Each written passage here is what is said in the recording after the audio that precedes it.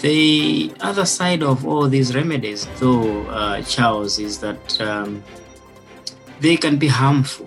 Yeah, of course, there's no evidence to prove the remedies we are using so far scientifically, but we're just using it by faith. Try as much as possible to debunk these claims because the life of someone you may know depends on it.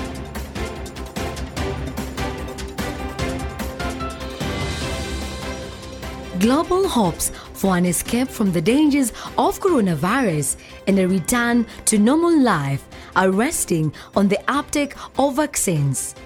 But many obstacles remain. Vaccine distribution has not been equal across the world.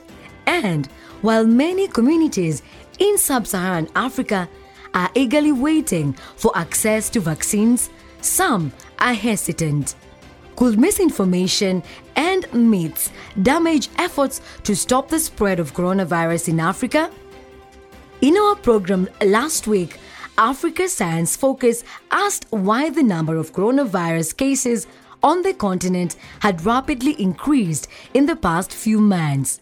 And we heard how knowledge gaps were being filled with misinformation. This week, reporter Charles Pensolo takes a closer look at the misconception about treatment and vaccines that are being shared online and what fact-checkers and health advocates are doing to set the record straight. I'm Sally Amutabi, and this is Africa Science Focus. First up, we hear about steaming. So, as Africa, especially in Malawi, we believe that even for malaria, we have our local remedies. So if we use those local remedies, we feel that we'll be able to protect ourselves from the virus. Right. So tell me, what kind of remedies do you use yourself? For me, usually I use hot water to steam. Sometimes it's plain, usually it's plain water for me.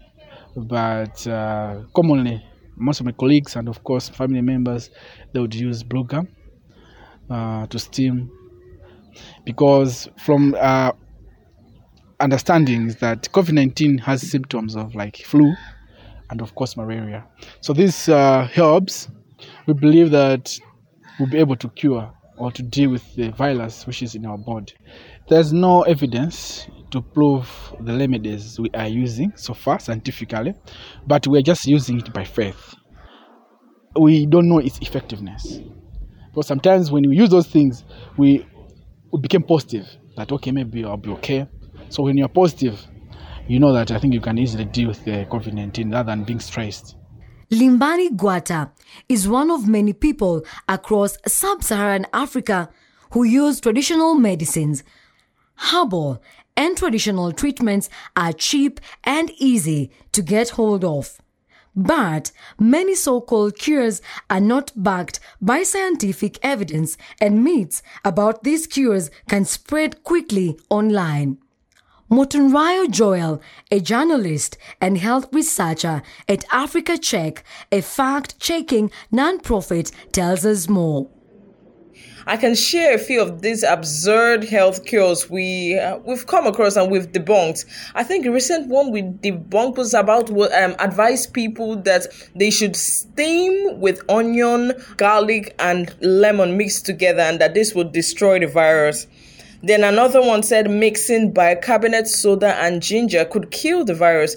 And I can boldly say that these fake cures are coming from people we call herbal doctors here in Nigeria. They have no business with science.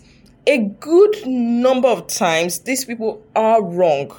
Because whenever we reach out to experts, they say these claims have not been scientifically proven and that these claims can be dangerous. I've heard stories of people who tried out concussions and died. So on a daily basis, we try as much as possible to debunk several of these sort of claims we see because we believe that there's someone's life at risk there. These fake cures gets shared at a fast pace. Today you could look at the post on Facebook and see that, okay, it has 15 shares. And tomorrow, by the time you check in again, it has about 20 or even 30 shares. So whenever we have an opportunity to speak, we talk about these claims, these fake cures and the rest, and that we advise people to ignore them. That was Monturayo Joel discussing the challenges of preventing the spread of fake cures on social media and the impact misinformation can have on people's health and lives. Lolem Gong is the Chief of Staff at Amref Health Africa. She tells Africa Science Focus that community health workers are central to public health education and vaccine confidence. In my opinion, most of the national task forces should have probably had a behavioral scientist as part of the task force who could really help ensure that we also built in behavioral change. Because, the infodemic is really around behavior change, and people also are tired of COVID. So when we hear claims like that, the most we can do is we consistently educate our community health workers, because your community health worker is going to be the guy who drives the motorcycle. In Cameroon, we call them Okadas. So it'll be your Okada driver. If you're in Kenya, it's your Matatu driver. So these are the community health workers. So invest a lot in educating them so that they can dispel these myths as they provide services within the community. Whether you steam, if steaming makes you feel better, it makes you feel better. But it should not stop you from adopting all the prevention measures. So wear your mask, social distancing, stay at home if you can, wash your hands. We have no doubt that the infodemic will definitely affect vaccine uptake. There was already a small group of anti-vaxxers, right? And so with the information spread, yes, we don't know if people will be as open. And I think where we really, really, really need to work hard as, public health people, policymakers, etc., where we have to put in a lot of efforts is in ensuring that everyone or a good majority of people understand why taking the vaccine is important. When we talk about research and development of vaccines, what does that mean? We have to break that down to the lay person so they understand, when you create a vaccine, this is the process. This is the process it goes through for approval.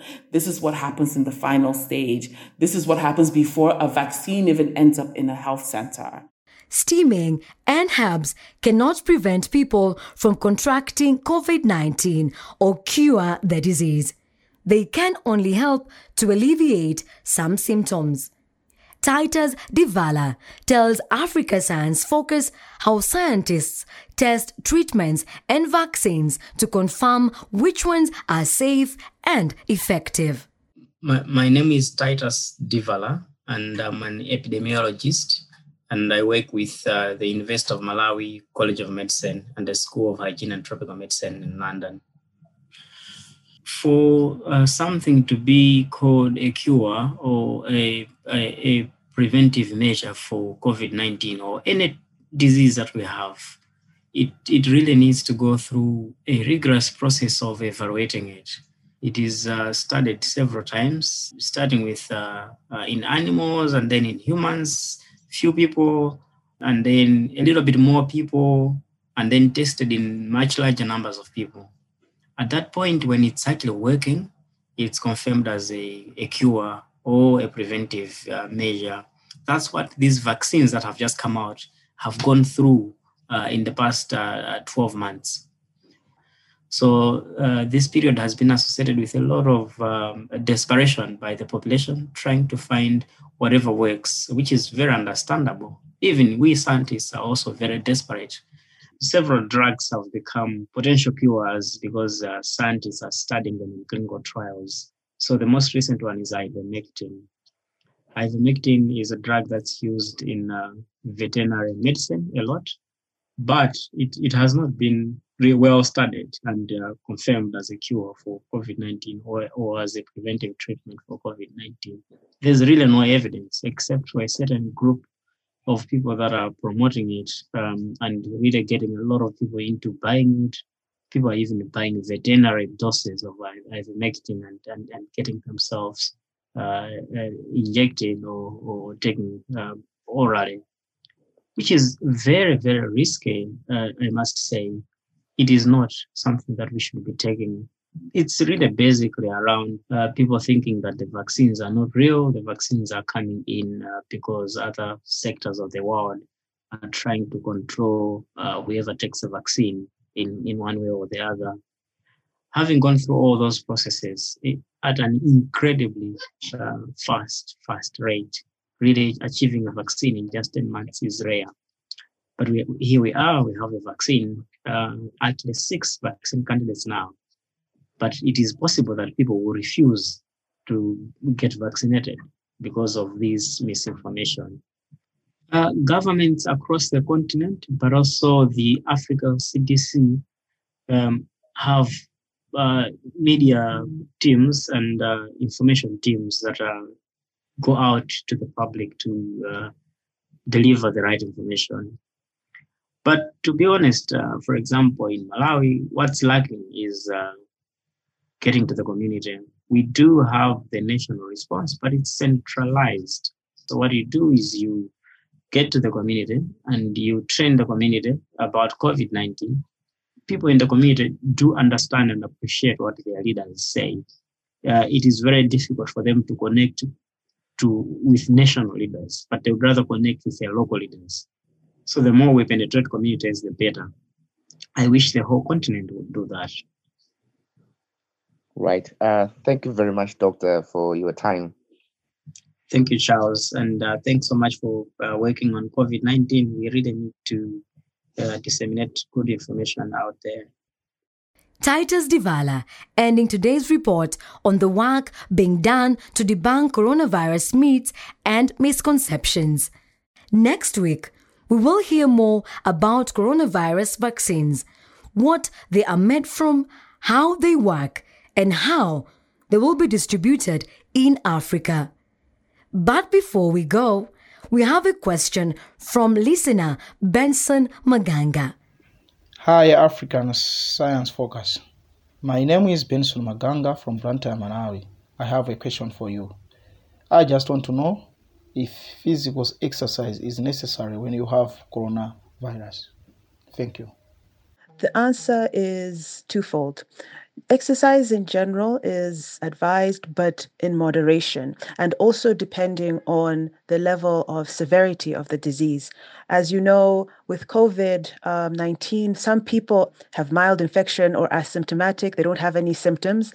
For those ones, they could be able to do some moderate level of exercise, but nothing strenuous, because also we know that sometimes this infection can affect your lungs and affect your breathing. So it's important not to overexert yourself. So most of the time for people who, for example, have been diagnosed as COVID positive, self-managing at home, they do advise them not to just be lying in bed because that's also not good for you. You're meant to be able to get up, walk. Sometimes they're given a chance to walk around, even like, for example, outside your yard, as long as, for example, you wear your mask. So moderate exercise, few walks, getting some fresh air outside is acceptable.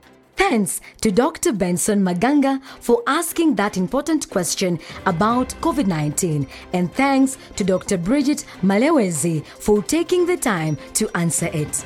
Have you got a question about science that you would like answered by an expert? Send us a text or voice message via WhatsApp to +254 799 042 513. You can subscribe to our program, download episodes, and leave a review on your favorite podcast app or visit www.sidef.net. Today's program was produced by Harrison Lewis. The editors were Fiona Broom and Jackie Opara Fatoye, with reporting from Charles Pensulo. I'm Sally Amutabi. See you next Wednesday. This program was funded by the European Journalism Centre through the European Development Journalism Branch Program with support from the Bill and Melinda Gates Foundation.